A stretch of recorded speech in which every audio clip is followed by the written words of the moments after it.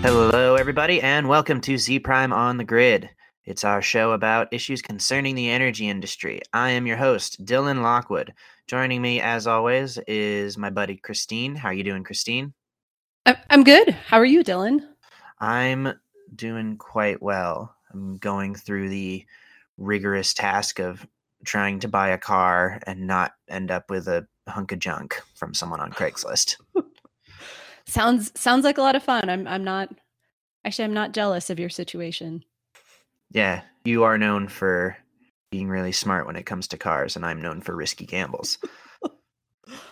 Joining us remotely on the phone is Aaron Hardick. How are you doing, Aaron? I'm good, Dylan. I'm in Washington, D.C., so that is where I am. For our listeners, Christine likes to make jokes that she doesn't ever know where I am, so earlier this week she photoshopped a picture of my face onto Carmen Sandiego and said, "Where in the world is Aaron Hardick?" It was pretty funny, but I'm in D.C. right now, Christine. But I am leaving tonight, so I won't be in D.C. later. Why are you in D.C.? I was here to attend the Washington Advanced Energy stakeholder meeting run by H.G. Chisel. So I attended a dinner on Wednesday night, and then the actual stakeholder meeting was yesterday morning. Was that fun?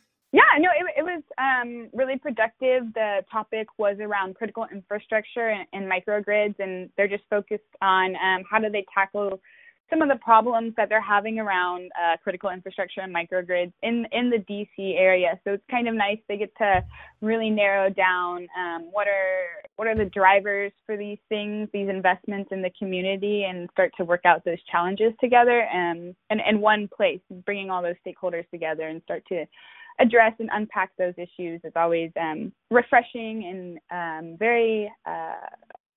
always very informative. So I had a good time attending. That sounds like a lot of fun, Aaron. Today, our episode is being sponsored by Siemens, and they have brought none other than the head honcho himself, the president of Siemens, Mike Carlson. How are you doing today, Mike? Well, now I'm doing great. How are you? I am doing fantastic. That's wonderful. But I probably now, given how you describe my title, I am president, but not of the entire Siemens group, but rather the digital grid business for Siemens in North America. I do appreciate the promotion, though. I was going to say, you were about to get a big promotion here on Z Prime on the Grid. Absolutely. And if it would carry weight in Germany, I might take it. Exactly. So then, yeah, why don't you tell us a little bit about what being president in this space means? Well, it's an exciting space. I've been in this energy and electric utility space for over 20 years. I started with Arthur Andersen in a consultative and accounting role, financial, basically.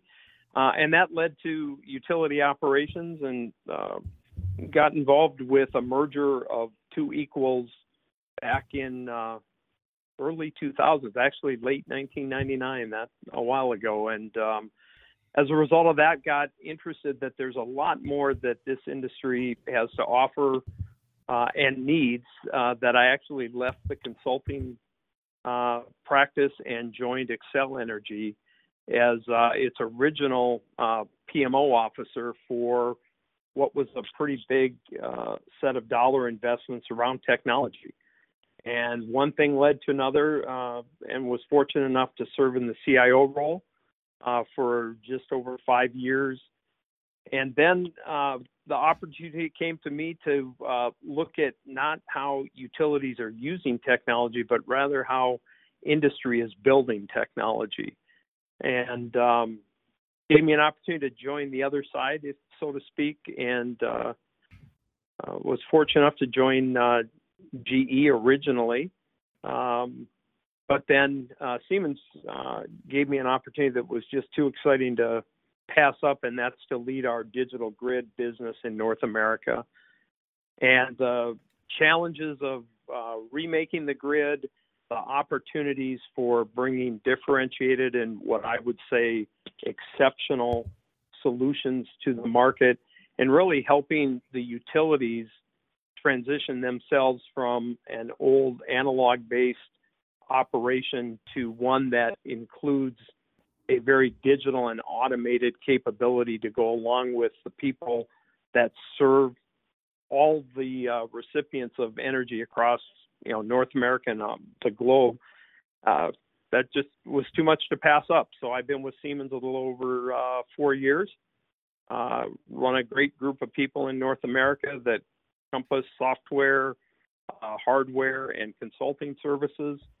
And hopefully we're continuing to make a difference here as the utilities and the energy industry as a whole look to how they're going to meet the challenges of the next decade and century, really.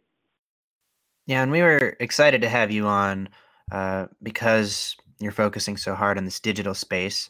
You guys, you in particular, are going to be at ETS this upcoming March, and the theme for ETS is Dream in Digital. So, I mean, that seems right up your alley. So what do you think the digital dream is for the energy industry?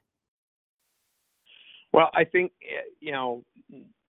the one thing to keep in mind about it is it's going to be an evolving and iterative dream that I don't see an endpoint to.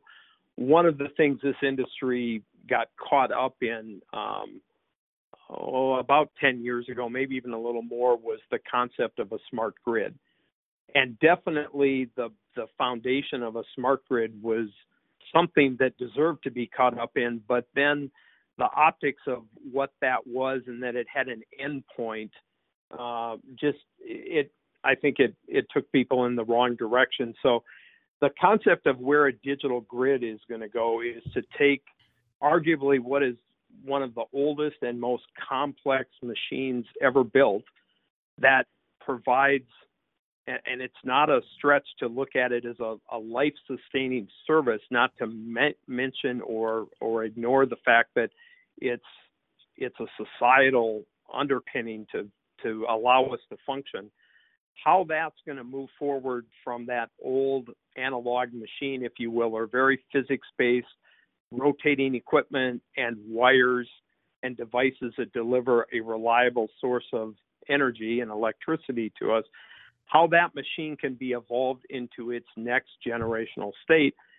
And the digitalization of the information that's available in these machines is almost infinite. And if you look at the concept that, there's 20 billion machines in the world that can produce data, and the data, if it's properly collected and analyzed and put in the front of the right decision makers, both human and in artificial intelligence, what we can do with the existing infrastructure and existing machine is exponentially more than we're already doing with it. And we can do it cheaper, we can do it faster, and we can do it with an increasing reliability, sustainability, and economic and environmental contribution than we're doing today. So where it's going to go is all fostered by and I think supported by enabling that digital access of information, situational status, analytics, and then ultimately control in an optimized model. Mike, it's interesting that you bring up the assets and how much information we can really pull out of these assets. Christine, we started recently, I think it was like in the past week or so, we started having the discussion about how much visibility do the utilities actually have into the assets. So I think we're starting to see that there are some parts of the grid that utilities really feel like they need more visibility in, and they need to understand how connected these assets are where they may not be as connected. So what are you seeing, Mike, in terms of the visibility that utilities have in the grid, and how is Siemens kind of helping them with that? People, I think they understand the grid more today than they did yesterday, and that's a good thing. But the visibility into the grid one thing, it varies by utility and actually by region of our country and across the globe. And so the first thing that the visibility of the grid, transmission systems which move power from the generation to the city, the neighborhood, the street, if you will, that transmission system has always been the focus, bulk transmission. And that part of the high voltage transmission wires and towers that crisscross our country, that's been fairly monitored and, if you will, digitalized for several decades. And so understanding what the condition of those transmission assets are, the utilities have a strong and really well-matured process in seeing what's going on there. Equally, the power plants, the generating assets that have powered the country, they're well monitored, they're well analyzed, they're controlled with a lot of digitalization. You would think anything, take our nuclear industry, those are arguably the most critical, and you would never want to think that there's not that information flow. But once you come off the main transmission and generation assets of the country, you drop into the distribution, the substation in your neighborhood, and that's where visibility and connectivity have lagged.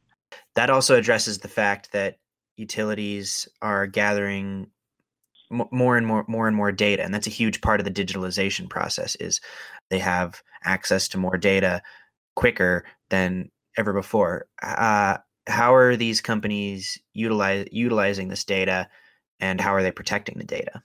Yeah, two great points. So from a utilization perspective, it's both a plus and a minus. The first thing is just having access to it to either analyze after an event occurs to understand how to fix it or prevent it from occurring again, to just giving the situational awareness to the utility operators, whether they're sitting in the control center, in a basement or an underground facility, to sitting in a truck able to be dispatched to a problem. So they've got that human factors and ability to see what's going on through digital representation. But that's also a downside as we start to inundate our system operators with so much information. How do we make sure it's not just data, but how do you make sure it's smart data that they can be responsive to as opposed to being confused by? And so as those types of, as we collect more and more data, it's imperative that we put it in front of a actionable point, and in this case, it's usually a human, that they can do something effective and accurate with. Now, as this gets more and more real time and bigger from a data set, you're going to see more automation coming into play that interacts with the data, not in a representative way, but in an actionable, rules-based way that turns it into artificial intelligence. And because of the data and the algorithms and analytics that are applied to the data in real time, they now start to act on behalf of the operator or behalf of the human and give us a more efficient and better performing machine at the end of the day. Now, Mike, you've talked about a lot of the technology pieces, data analytics, and you were talking about that human piece right there. I mean, to me, it seems like a lot of this is, not just that technology, but, how the culture of organizations come together, how people come together. And, some of these initiatives that people are looking at, I mean, they can be difficult to do, depending on, the viewpoints of different departments and them having to work together. I mean, what do utilities really need to be doing about creating more of that culture of innovation and really, embracing this data, so when it comes to them, they are ready to use it and really leverage it across their organizations? Yeah, that organizational change, if you will, is a big part of it. And I think the one thing, I've been in the industry with the utilities for just over 20 years, that's one of the things that to me is the most evident of change, is that the utilities are embracing this either by necessity or opportunity. Mm-hmm. And you're seeing them recognize that their workforce, their culture even needs to be embracing what is the next generation of utility. And it's going to be very much predicated on a digital, data-driven organization to go along with, not to replace, but to go along with their physical infrastructure of generating and delivering energy. So you can look at almost any part of the country now and see leadership that didn't exist 5 and 10 years ago in that innovation, whether it's groups of people that are set up not to operate the grid, but to analyze it and figure out better ways to approach it. The investment in R&D is a tough challenge for utilities based on how their revenue and recovery of cost structure is based as a monopolistic entity run by, in most cases, a public utility commission. So investing in that R&D has been a challenge because there's always the question from the consumer and the regulator whether it's well spent. But both the regulator and the utilities are moving forward to where you see more innovative investment in R&D than you've ever seen before. I mean, I think that like you talked about, that, every utility in different parts of the country are, facing different challenges and opportunities that are really shaping their digital strategies and where they're going. I think it's really interesting you bringing up, this change management piece, really helping organizations move forward to what's next. And a lot of times when people talk about that, it always seems to be around this change from, looking at things from more of this analog standpoint to, more of a digital standpoint. But like you mentioned earlier, the focus around, smart grid initially, maybe that, had gotten people off track a little bit, or, maybe they needed to think about things more broadly. And we also had a podcast we just did with Rayford Smith from Entergy, and he really talked about some of the challenges he had seen at utilities looking to better use the data and analytics they have, and how, having AMI meters in place, having this existing MDM system has made it challenging for them to look at, analytics from more this enterprise perspective. So I guess my question really is from, sort of this, almost like this first generation sort of digital smart grid, AMI experience to, where we are today. I mean, what are you seeing in terms of kind of managing that change and helping people move from some of those earlier technologies to some of the things that we're talking about today? Yeah, it's a great question, and Rayford and I connect every now and then about some of the challenges, given we both have been in utilities in the past. He still remains. I'm one of the providers to him now in these solutions, and it's not just about making the technology work, but how the people get to interact with it. And there's so many different methods being applied right now. Some, I think the fastest adoption is when you have no other way to solve your problem, but through that, if you will, not to overuse the term, the digitalization. And one example of that is, when you start to drop thousands of TV units into your network, and they're devices that you don't own, the utility doesn't own, they don't operate. By necessity, you've got to start using technology to understand what it's doing to your grid or about to do to it. So necessity is always a great driver for change. It's just a matter of how in your face, if you will, maybe that necessity is, because a lot of the industry is there driving to, we need to change. Those are the tougher environments. We're very good at reacting to, we must change. So that's one way it's occurring, that must change factor, that unless we start using this screen with this data at this time interval, we're not going to be able to keep our grid stable, and we'll have disastrous outcomes from device destruction to there's a safety factor involved if things start to blow up, to the brownouts and blackouts that occur, that's a huge motivating factor for change. I think that the bigger challenge is when they want to be proactive in change. And so one of the things that I've seen several utilities and technology providers doing are, how do I prove value? Not just articulate capability, but prove value. And the better we are at proving value to ourselves, the more adaptive to change we're willing to make. So it used to be that this technology was rolling out into the industry just to prove the technology. Now you see that the innovation labs and the R&D labs have as much business value proposition, whether it's less minutes out, more capability into a part of the grid in the neighborhood without hanging more equipment on the poles, to what is a better economic output. Those things are being combined with the technologies. And when operators can see the definitive business outcome of the technology as opposed to just the technology outcome, that's also driving a better adoption rate.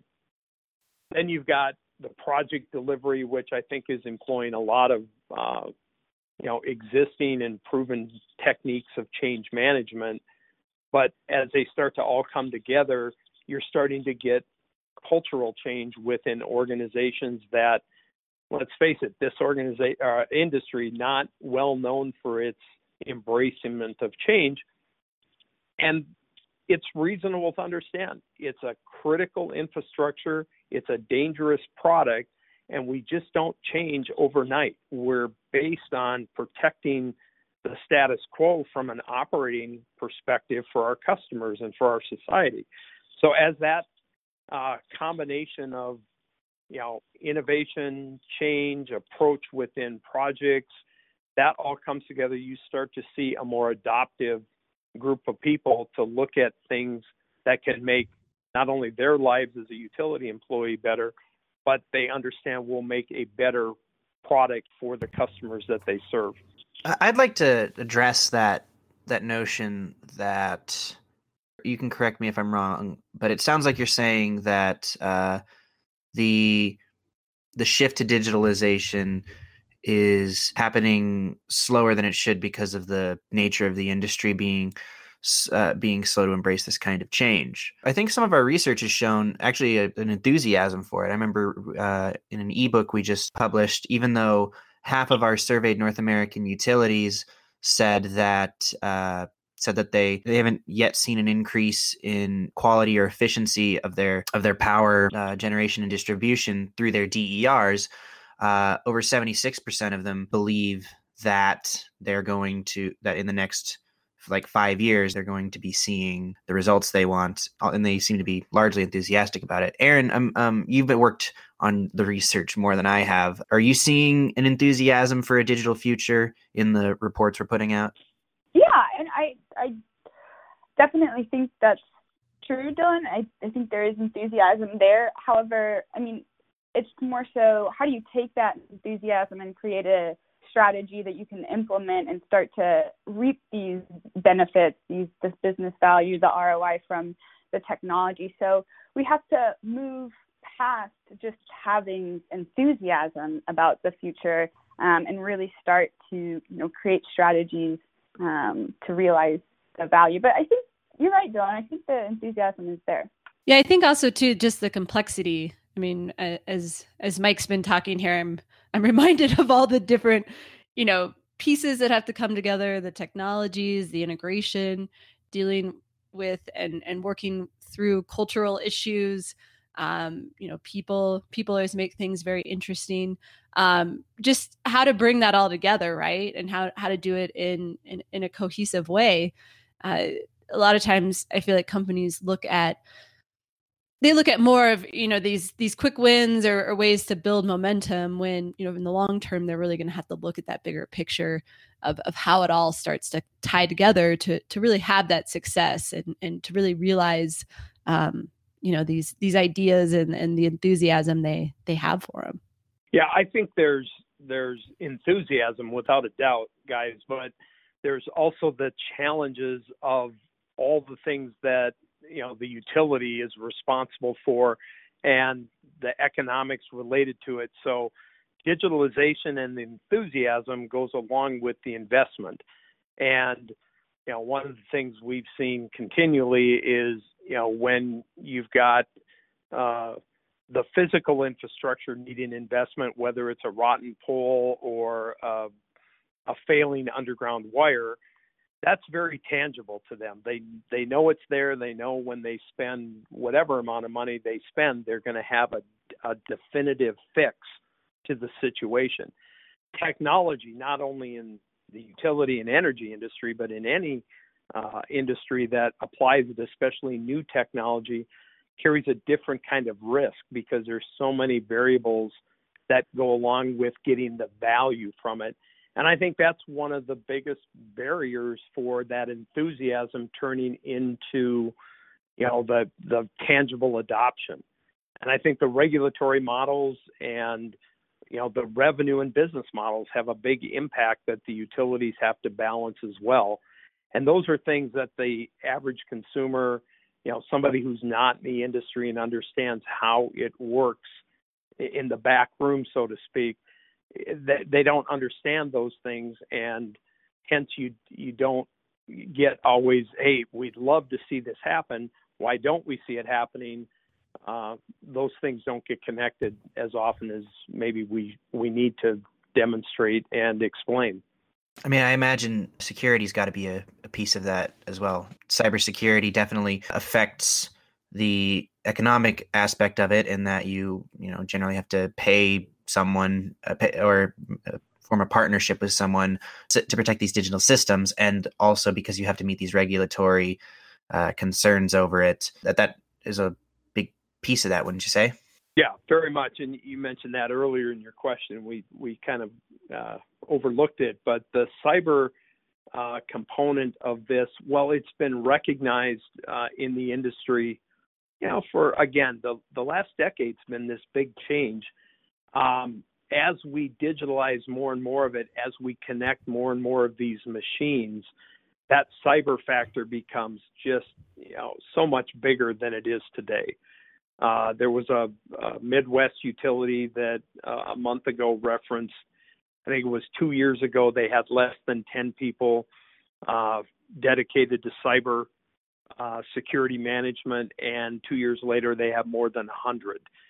So it's definitely picking up. The good part about all the capabilities that we can offer through digitalization is offset with the risk that every time we connect the next machine, the next device, the next customer, you open up another door, so to speak, for it to be, put at risk through the cyber management side of the equation. So good news is we're seeing more of it and the investment, but there's a lot to learn from other industries that have extended themselves digitally, much broader and deeper than maybe the utilities industry sits at today. You take a look at what goes on in finance, even at the government and defense levels that are leveraging digitalization and interconnected systems and machines.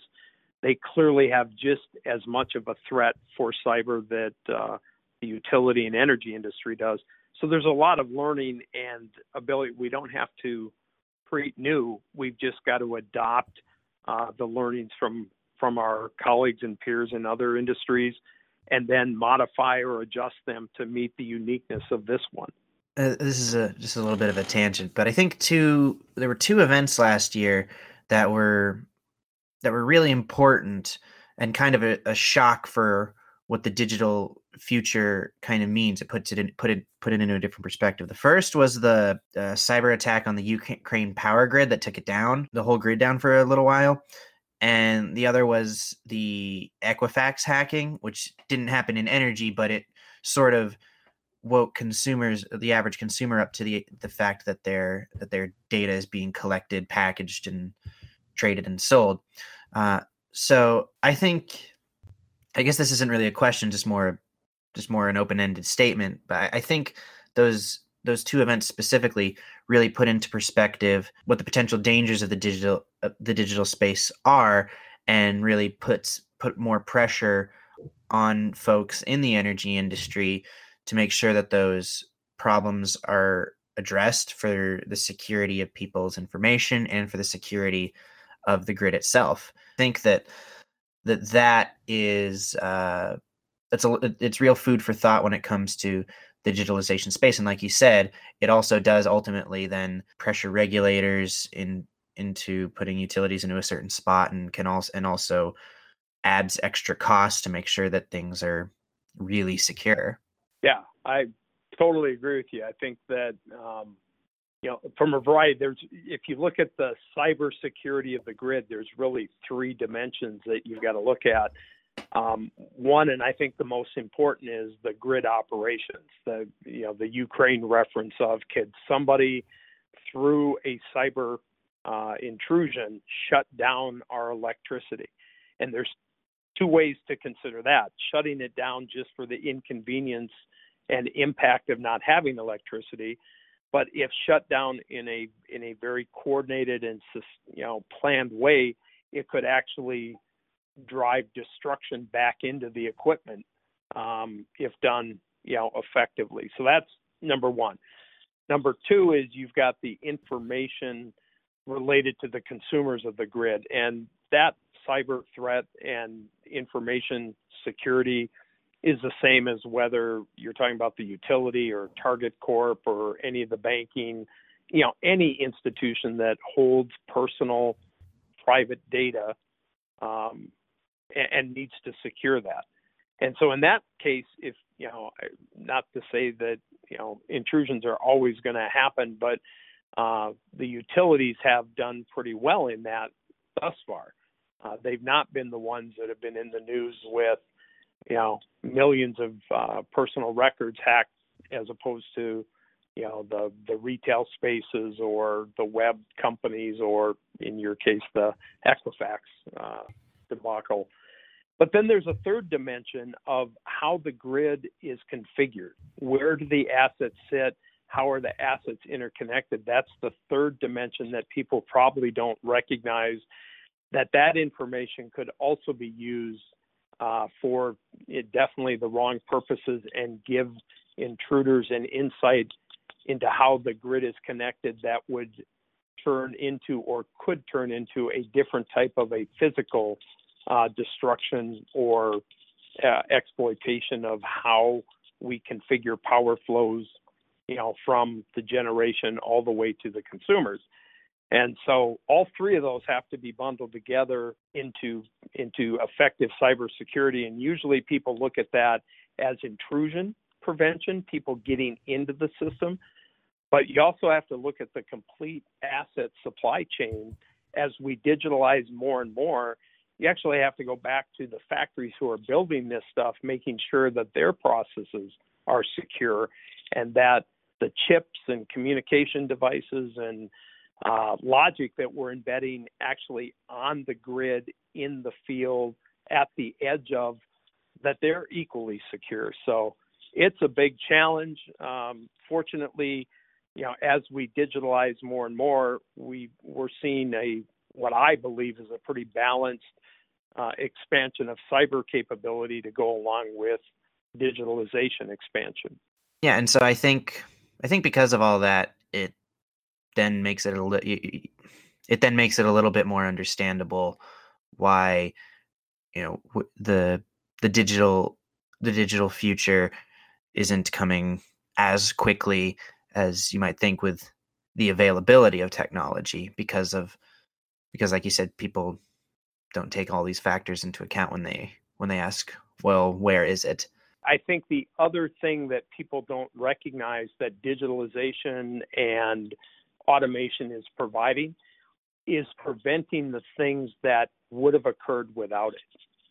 So if you think about all the distributed generation that's being injected into the grid, I, as a homeowner, can put, to the extent I've got roof and property, I can build my own PV array and inject a certain amount of power into the grid, and I technically don't have to tell the utility about it. I don't have to tell them when it comes on and when it comes off.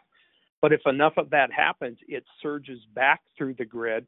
How does the utility protect the grid to remain stable? They're the balancing operator, if you will, and they're using technology to maintain what we've been used to for so long. But it's another example when the consumer says, I don't see it. Well, if the grid continues to operate in the way you've always been used to, you might not understand what you're seeing, but that stability of the grid, along with all the new variability being injected into the grid, is an outcome of digitalization to a large extent. We've seen that in conversations with FPL, where they talked about how they were so excited, for the way their grid responded to, some of the recent hurricanes, and felt like, they were able to get power back on much more quickly than they would have been able to in the past, and really deal with it a lot more effectively, where, customers see it and they say, oh, my power is still out, right? It's gone out. I'm upset about this. But, really there's this alternative that, could have happened if that digitalization hadn't been in place. And customers a lot of times just don't, realize all those things that are going on behind the scenes. Yeah, exactly. And, very hard to prove a negative at times, and you wouldn't want to prove it at most of the time in this case. So that's another factor, and it's a complex machine that people, they don't take it for granted. They just don't know it exists. They're used to, I met with a group of students yesterday, and they admitted, we just want to come in and, one student said, flip the light on. They said, we don't care about lights, but we want to plug our iPhones in. We want to make sure that we have connectivity to the information flow, whether it's through, media and we expect it to be there. And we have no idea all the complexity that is created in delivering it. And in this particular group of students, they experienced an outage for an hour and something the week before that it just frustrated the whole campus, which any outage would. But not understanding why it occurred was an interesting discussion with what is kind of the next generation of engineers and technologists that are going to run this thing. And I think too, just the conversations that happen and, kind of these hype cycles, not only within, broader media, but within, industry media and research as well, where there are these different hot topics that come up, and, we talk about them, and then people start to do them, and then we kind of move on to the next topic, right? So I think a lot of people end up thinking, oh, well, these things are underway, they're happening, and just the complexity and how long it really takes to make those things actually happen. I think people just don't have a great understanding of that either. Then you get into a debate over who's got to educate the consumer, and I think it's a much broader group of people. It's not just the utility. It's, I as an industry solution provider, I think I've got an obligation. An interesting tidbit, we've always gone into schools, and I can't give you the dates that it used to be just the university and tech trade, but we go into fourth graders now. We take a team of people and we participate with the school and the educators on how to bring energy to fourth graders. That is something that, I know when I was a fourth grader, I know when I was an eighth grader, that never happened. So those kind of things, I think, are continuing to expand the understanding of everything we've been talking about today. Yeah, I think that's something that really became clear to me a few years ago, where, I'm really into the STEM and STEM education. And I always thought of it really at that high school level, as people are getting into college, and then really starting to talk with people about it more deeply. They said, oh no, you got to get in at elementary, maybe if you're getting in later in middle school or junior high, that's almost too late. So it really became apparent to me how early this education needs to start, so people can really understand how it all works and how they could potentially play a part in it. Yeah. So, another example of that, I met with 10, I believe 9 sophomore and juniors in engineering. There was not one power engineer or electrical engineer in the group. They were mechanical, civil, chemical, and every one of them had a perspective on energy that they wanted to pursue, but from their focus on their educational side of chemical, civil, mechanical. So there's definitely an increased awareness. Without a doubt, it's not just the people who want to be electrical engineers that are focused on this topic. Yeah, I've seen that. I mean, a lot of people are very passionate around, I mean, the clean energy piece, sustainability. And we had an intern here a few years ago. His name was Austin Rosenbaum. And I'll give a shout out here to Austin because I know he listens to the podcast. But he was actually in power engineering, and he really was interested in increasing solar, and we need to have more solar on the grid. And it was pretty cool to watch him over the summer. I was like, well, there are a lot of complexities to that, right? And so he really took the time to try to understand all these different components and all the different factors that play into it. And it was really, I think it was helpful for him to just understand, hey, there are all these different factors you have to consider when you want to have cleaner energy or more sustainable energy. And that just helps people be, more effective within their jobs if they really want to help push that forward. Exactly. Yep. I agree. It sounds like a great advocate, and pushing the envelope is important. The question is who's doing the pushing and responding, because without, we talked again with this group where their motto is, think the impossible. And we had a few realists in the room that said, why would you ever want to think the impossible? And it's contrary to, if we stay so centered in what we know, how are we ever going to see what might be able to occur with, a little bit of ingenuity and effort. Oh, that was really deep. Well, how about you, Dylan? I mean, and Aaron too. I mean, you both are relatively new to the industry, and it seems like you've talked about how much you've learned about the industry over the past couple of years. I mean, did you think much about energy before you started working? Not in particular.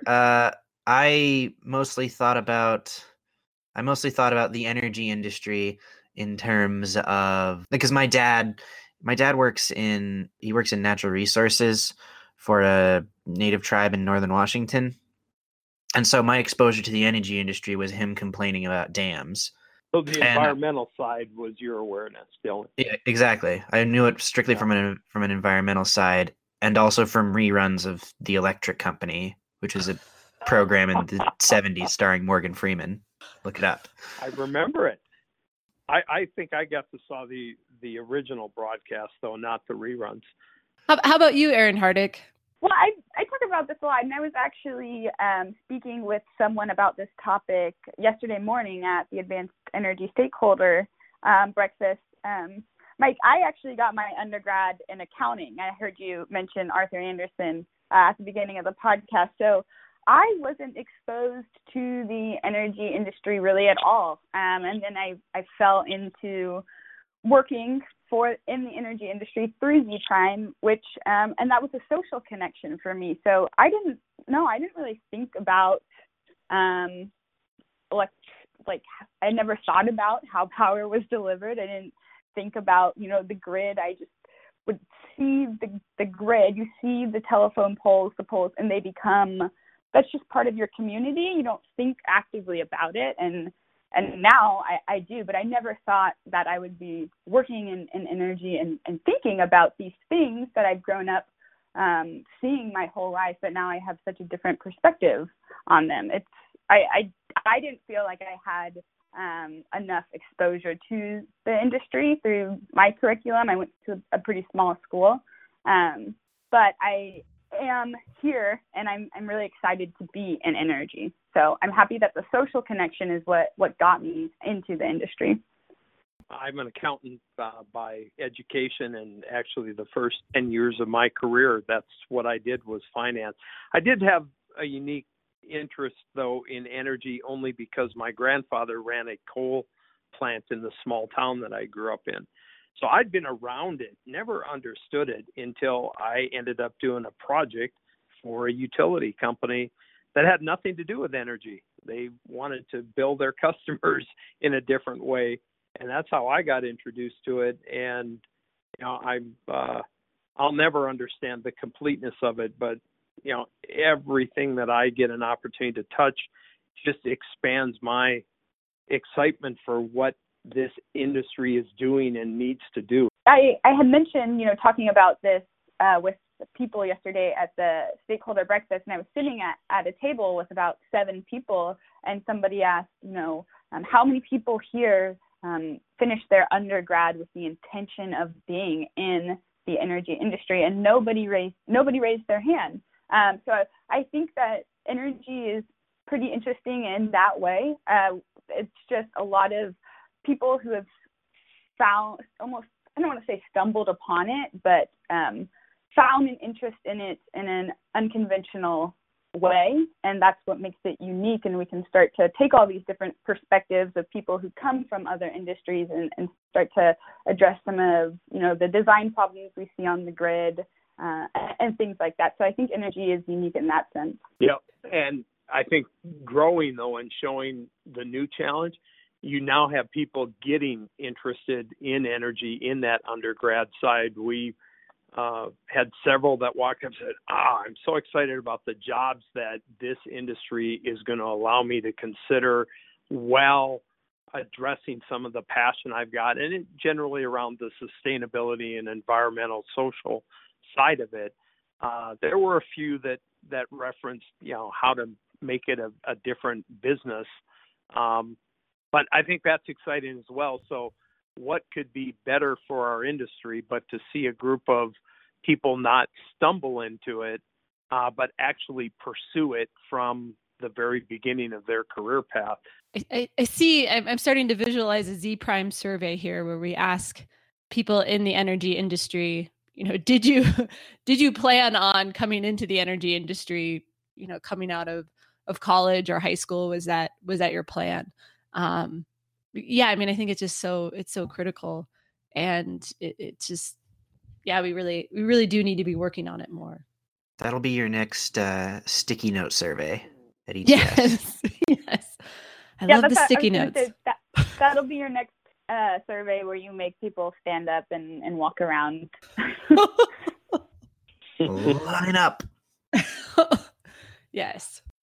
All right, we're going to leave it there. I'd like to thank you, Mike, for coming on the show, and a big thanks to Siemens for sponsoring the podcast. Thank you guys as well. It was a great discussion. I appreciate it. I'd also like to thank you, Aaron, for calling in from the nation's capital. I know you're busy. Of course. Yeah, of course. I'm jetting off tonight back to Texas, and hopefully there will be some sun there when I wake up in the morning. I feel like I haven't seen the sun in about 6 days. But as always, it was a pleasure. I had a great time, Dylan. Well, we enjoyed having you. And Christine, thanks for being on, as always. Yeah, definitely, Dylan. Good luck with your car purchase, and I hope you don't get scammed on Craigslist. Well, by the time this airs, we'll know for certain.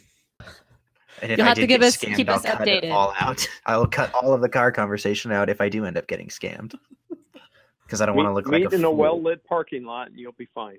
Yeah, well, I'm not worried about getting robbed. I'm more worried about driving it for 1,000 miles and then it just falling apart. As always, you can find our research and media at etsinsights.com. You can find out about the upcoming ETS 18 event at ets18.co. That's ets18.co. There's still time to register before the event, and you're going to be there, Mike, right? Are you doing a panel? I'm going to see you there. I think there's a panel and quite a bit of content that I'm interested in listening to. Oh, excellent. You can find us on social media at DY Lockwood, at HC_Richards, at Aaron_Hardick, and what the heck, at Z_Research. My name is Dylan. We will see you all next time.